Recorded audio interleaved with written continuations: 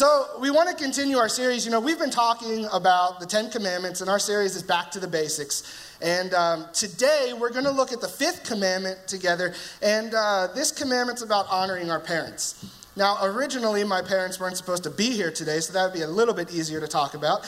But they are here, so we'll continue anyway. As we explore this command to honor our parents, we're going to try to answer three questions.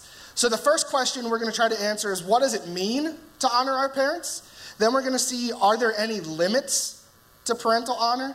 And then, why does God think it's so important to honor our parents? So the first thing that we're going to jump right into is, what does it mean to honor our parents? When we think of honor, there's a couple different words that kind of go along with that, and one of them is respect. And these days, we use the word respect kind of selfishly.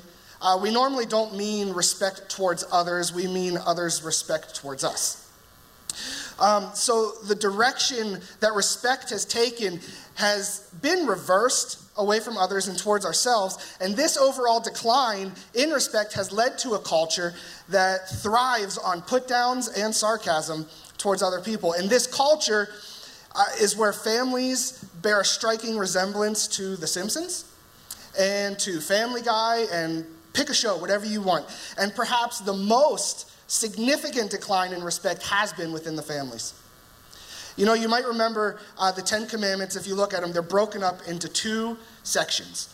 And the first three commandments show us a real, tangible way that we are to love God. And we are to respect God. And then the last six commandments show us how to deal with love for others. Real, tangible ways that we, as followers of Jesus, can love and respect others. And the fifth commandment, that shows us how we can love, honor, and respect others through the parental relationship, the child and parent relationship. So let's look at the commandment together in Deuteronomy 5:15. It says, "Honor your father and your mother as the Lord your God has commanded you, so that you may live long and that it may go well with you in the land the Lord your God is giving you." Let's pray real quick.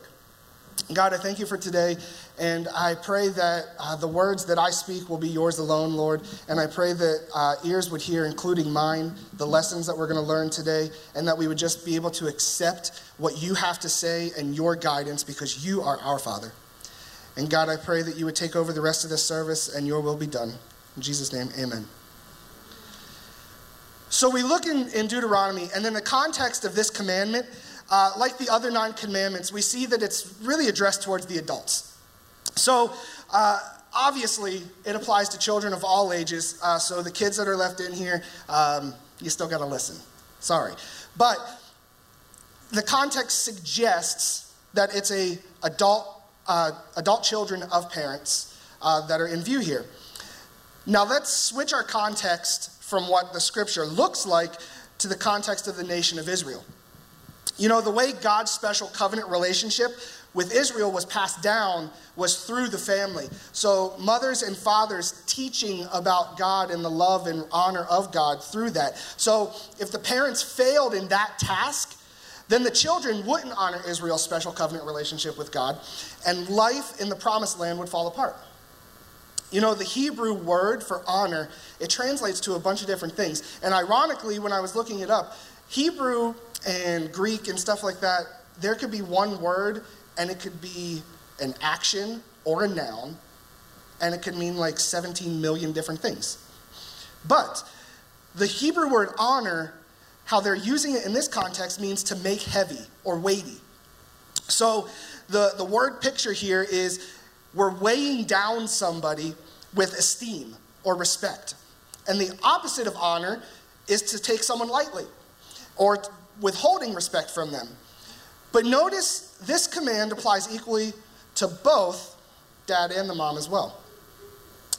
We always, not always, but sometimes think that however your past was, or your mind setup is, that the man gets more respect than the woman, or the woman gets more respect than the man. But that's not the case, because in the scripture, it says, honor your mother and father, or father and mother. But then we look in Leviticus, And in Leviticus 9:13, it's actually reversed, and then the mom is named first. So we see that there is no priority here. So honor and respect the same across the board. But I do also have to say that a parent isn't necessarily the person who gave you your DNA. Because some people have step-parents or foster parents or something of that nature. You're adopted. The person who fathers you as a child is your father. The person who mothers you as a child is your mother. It doesn't have to be the person who gives you your DNA. And your identity is not mixed up in that anyway, because as I've spoken before, your identity is set from the true Father, our Heavenly Father. But this command to honor the people who parent us is coupled with a promise. This is the first commandment that has a promise. So the principle of this promise is that we're going to live a long and good life if we obey our parents. And this principle, when each generation honors their parents, this creates and it also maintains a social climate that enhances the possibility of a good life and a good life for other people, a long life as well. So the original context of the fifth commandment seems to be addressed to adults and their relationship with their aging parents. But the New Testament quotes the same thing and applies it a bit differently. So let's look at Ephesians 6 real quick, where they apply it with a slight twist. Children, obey your parents in the Lord, for this is right. Honor your father and mother, which is the first commandment with a promise, that it may go well with you and that you may enjoy long life on the earth. So here, children are specifically addressed as well. So we have a new context for the fifth commandment. So we've got three contexts now, and although in Deuteronomy the fifth commandment was addressed to adults, but it's applied equally to children, here it's specifically addressed to children. Here, children are told to obey their parents. And this word obey, this carries both action and attitude with it. On one hand, we have where this word focuses on the action of obedience. So when you're told to do something, you act on that and you do it. But this also emphasizes the attitude at which we do it. There's plenty of times that I can remember growing up where I was told to do something, and sometimes I did it, and sometimes I did it with an attitude. And she's staring me down right now, and it's uncomfortable. But there's also times where I did things I was told not to do, and I did that with an attitude as well. So it's all about action and attitude. So this word emphasizes the attitude a child obeys with, that they're listening attentively to their parents for their instruction. So to obey here just isn't doing what they say, but listening to what they're saying and listening intently for the instructions as well. Now, when we tell a child to do something, all the parents in the room, what do they normally say? Why? Yeah. Well, you know what? Paul, when he's writing this, Paul anticipates this why. And but rather than saying, because I'm an apostle and I say so. Now, he doesn't say that. He goes on to give reasons why we should obey our parents. And, the first reason goes right from the text. It says, in the Lord. To obedience to parents isn't just because the parents are bigger than us or they're older than us, but because obedience to parents is part of child's devotion to Jesus Christ.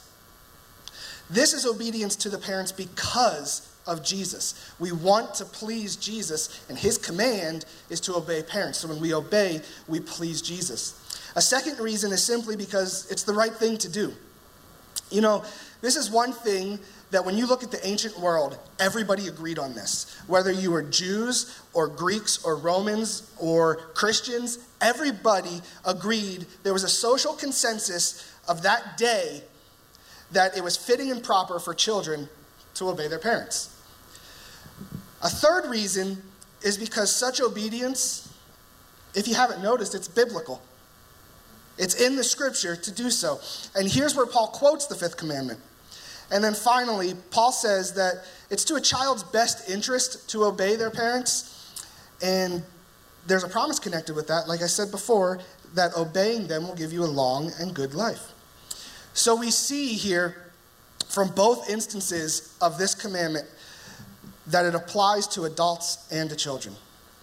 So that kind of gives the question, what does it mean to honor our parents? What does that mean? So to honor, when we honor our parents, we do that by respecting the role that God has given them in our lives. Every time we see our belly button in the mirror, we should remember that we didn't just come out of nowhere. Somebody had to give us life. We were connected to a life source. Somebody had to change our diapers, speaking of which, see me after service, feed us, carry us around, and make sure we got our naps. Now, but the roles in our parents' life, they are always changing, aren't they? Obviously, my mom's not going to change my diaper after service. I don't wear diapers, as far as I know. But this role is changing, and how we honor our parents has to change as well. You know, as children, we honor our parents by obeying their instructions, and the primary role of a parent here is to be a teacher. They instruct their kids on how to succeed in life. It's not to make their kids happy. Sure, we can be friends, but there has to be that boundary as well. We're supposed to equip our children for a successful and meaningful life. This equipping has spiritual, social, economic, and educational dimensions with it. So because of this, like I said, a parent is a teacher providing instruction about how to live a good life, how to succeed in school, how to be a friend, how to follow through on responsibilities. You know, unfortunately, there's a lot of parents that don't do this either. So there's actually some professionals that have said parents lacking any sense of authority in their own lives raise their children to make up their own minds, which means our children are robbed of minds worth making up. We have to set an example, and we have to teach that as well. You know, no one's more important in a child's life in this as the area of mom and dad. And a child's temptation in this is to, rebel against that instruction. And we do the same thing with God. So for a child, which goes from birth to 18, the way we honor the role God has given our parents is by obeying their instructions. That's as a child. Let's grow up a little bit. As young adults, we honor our parents by appreciating their contributions. I failed in this miserably when I was growing up. I'm still growing up. I'm 30 years old, but I'm still a kid.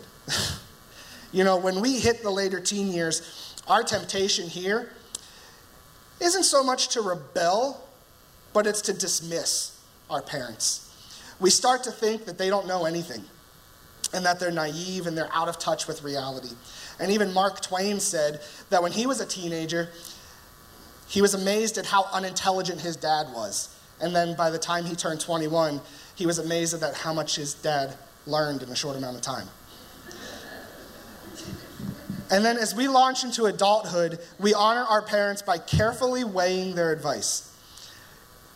We need to still listen to their ideas because they have a voice and they're influential in our life, even if we end up deciding otherwise. And that's fine. And some of the key areas here, if you're looking for a college, if you're looking for a spouse or choosing a career direction, their advice is weighty and we need to go with that. And every time we're tempted to dismiss their advice and dismiss their words, just take a look at your belly button. You're still connected even though you're not physically. Finally, when we get to be mature adults, we honor our parents by caring for their needs. Now, there's a biblical principle here as well in 2 Corinthians that children shouldn't have to save up money to care for the financial needs of the parent. That principle simply says that wise parents should be good stewards, that they can save financially, not to burden their children when they get older. That's a biblical principle. But that principle is balanced by this one as well. That part of our honor for our parents is caring for the needs as they age. Our temptation in this phase is to kind of neglect our parents. You call less often, or you don't call at all, or you don't think about what they need and you think about them generally less and less. But caring for our parents will have some financial implications as well. It doesn't necessarily mean bringing them into your home if they can't live by themselves or whatnot, although it can mean that. But it certainly means making sure their needs are taken care of. It also means keeping in touch. It also means keeping your parents connected with your family. And how a person does this will depend largely on the circumstances, but the principle remains to care for our parents' needs. So the second question we want to try to answer today is, are there limits to parental honor? Now, I'd imagine at this point, there's a lot of information that's going on, and you're probably thinking, John, you just don't know my situation. You don't know my parents. I was lucky to get out when I did. And when I was 18, I thought the same thing. I moved to Florida when I was 18, and I thought I was lucky to get out. And boy, was I wrong. But this brings up the question as to whether there's going to be limits to parental honor. And the command is, it's kind of absolute. Or are there other principles and commands in the Bible that, temper that? Let's look. So I think there are at least 2 limits to parental honor. So take notes. 2 limits in the Bible, and I want to share these with you. The first limit comes from Genesis 2:24, and that says, "For this reason, a man will leave his father and mother and be united to his wife, and they'll become one flesh." So let's talk about marriage for a second. When you get married, you move out of your house, you find an apartment, you find a house, and you start your own family, right? Guys included. We all move out, right? That's the hope for most parents anyway. Yes. Not in the Bible, though. Back in ancient times, the woman moved out, that's for sure, into the in-laws' house with the husband and any kids they might up having eventually. So they all lived, if not under one roof, on the same property with the mother and father. Very rarely did the man actually move out back then, but something else is being referred to here, and our clue comes from the word leave. This Hebrew word is very, very strong, and it's translated forsake or leave behind. It's used more than 100 times in the Bible for breaking a special covenant relationship, thereby ending that covenant relationship. So instead of describing a man moving out of his house, this leaving describes an ending the covenant relationship that he had with his mom and dad. So like we said before, still influential, words still have weight, advice still matters, but you're still your own person. You're not under their rule anymore. And then this word, be united, means to stick, to cling, or to cleave. This word is often used to describe establishing and maintaining a special covenant relationship with someone else. It describes a state of loyalty, affection, and intimacy. This cleaving together results in the man and woman becoming one flesh. So this section is teaching that when a person gets married, he's ending a covenant relationship and establishing a new covenant relationship. It would be kind of like changing citizenship. Pastor was born in England, and when he was young, he moved to the States. Now, he's a U.S. citizen. Can never be president, but he's a U.S. citizen. He still has ties to England because you still have family there. But his loyalty is to his new country where he's registered as a citizen. So, excuse me, the loyalty is pledged from one area to a new area. That's all there is. The other limitation to parental authority is found when Peter and John tell the religious leaders of their day in Acts 4, they say, "Judge for yourselves whether it is right in God's sight for us to obey you rather than God." This section is telling us something that's pretty weighty here. It's telling us at times legitimate authority in our life can tell us to do stuff that goes against God's word, and that it would be displeasing to God to obey that.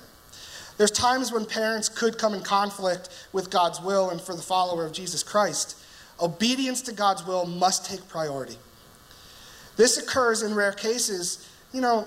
Sometimes parents are just messed up. not parents in general, people are just messed up sometimes. And they can tell people to do things that just are strictly forbidden in the Bible. It's hard for us to imagine, but people even tell their kids to do evil things. And in that instance, they are under no obligation to obey that command. So from these two verses we looked at, we find there are some limits to parental honor. We must only honor our parents in ways that also honor God. In the Christian's life, there's a ladder of priorities. And there is a ladder because you put things in priorities. If you have, work, family, God, that's good. God is always first in your life. But I had an idea that I had seen somewhere else that I had talked to Pastor about before to start a sermon series for the year once. And I wanted to say, call this sermon series, Don't Put God First. Now that would raise some controversy, wouldn't it? But let's think about this. God is the most important thing of everything we do. So instead of putting God first, let's put God in the center. So everything focuses on God. Your work focuses on God. Your family focuses on God. Your personal relationships focus on God. Your friendships focus on God. That's what we need to do. Make God the center of your life, and he will be the center of everything you do. So in Matthew, I'm not going to retract that. Let me say, in Matthew, Jesus does talk about if you love something more than him, if you put something before him. If we put him center, we can't put anything before him because it's going to flow out from the center. But if you stick to a ladder system and you put something above God, Jesus says in Matthew, anyone who loves his father or mother more than me is not worthy of me. So, C.S. Lewis even said, going off this, when things are put first, second things are not suppressed, but they're increased. For the follower of Jesus Christ, there is no higher love and loyalty than God. So, this is why the first 4 commandments come first. The first 4 commandments show us how to love God. And the third question we want to try to answer today, if I've answered anything for you, is why is parental honor so important to God? Why does God care about this so much? In our fragmented culture, parental honor seems kind of archaic, if you think about it. But according to the Bible, the parent-child relationship is the most basic foundation for society. For the parent-child relationship, we learn how to relate to people.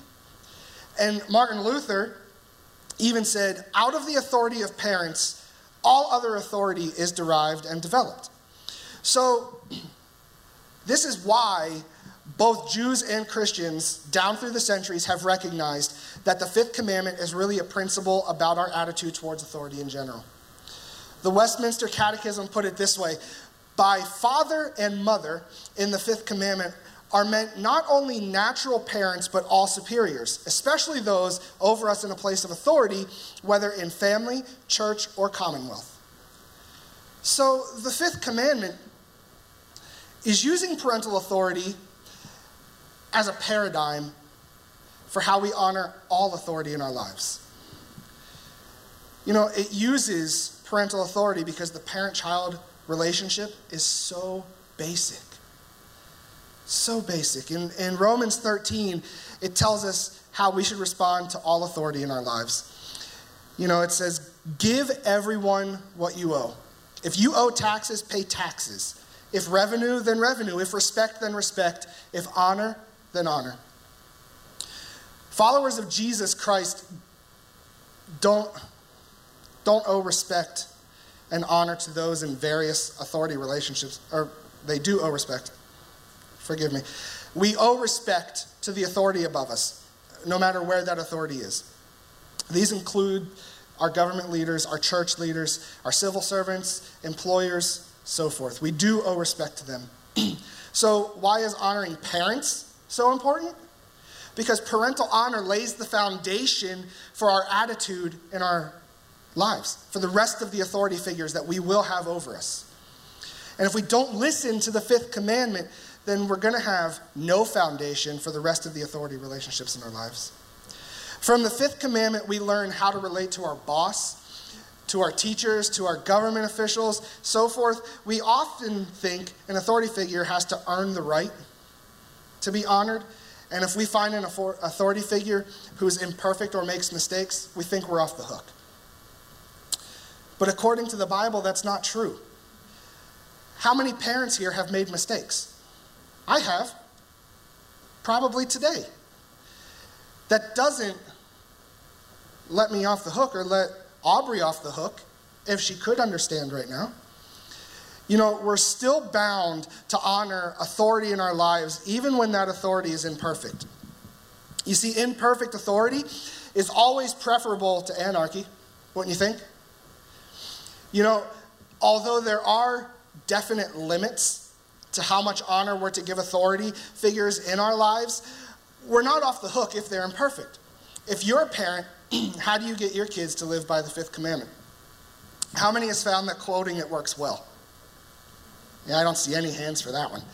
I suggest that the way our kids learn about honor is by watching how we honor others in our lives. You know, perhaps the primary way we teach our kids about honor is how we respond to our own parents.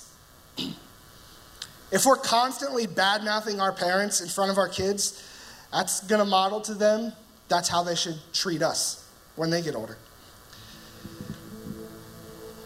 You know, this makes me think of the perfect father-son relationship. You know, when Jesus, when he was in the garden, right before he was arrested, he was talking to his father. He was told, you must save the entire world. I'm going to talk about weight. That's weight. And yet, we don't really think about this. Yeah, we know Jesus was tempted in the desert, but did you know Jesus was tempted right here as well? He was in the garden and he was crying and sweating drops of blood. And he said, if there's any other way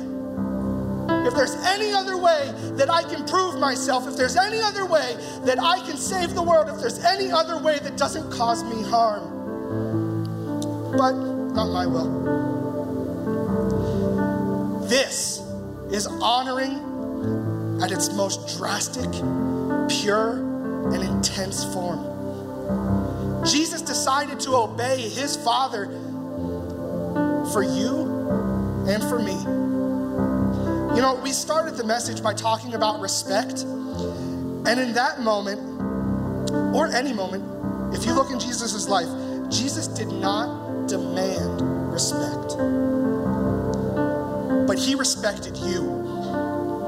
He respected the Father. So what's the bottom line? The bottom line for the fifth commandment is this. One, we aren't Jesus. Never will be. And his example of honoring his Father will probably not be your example.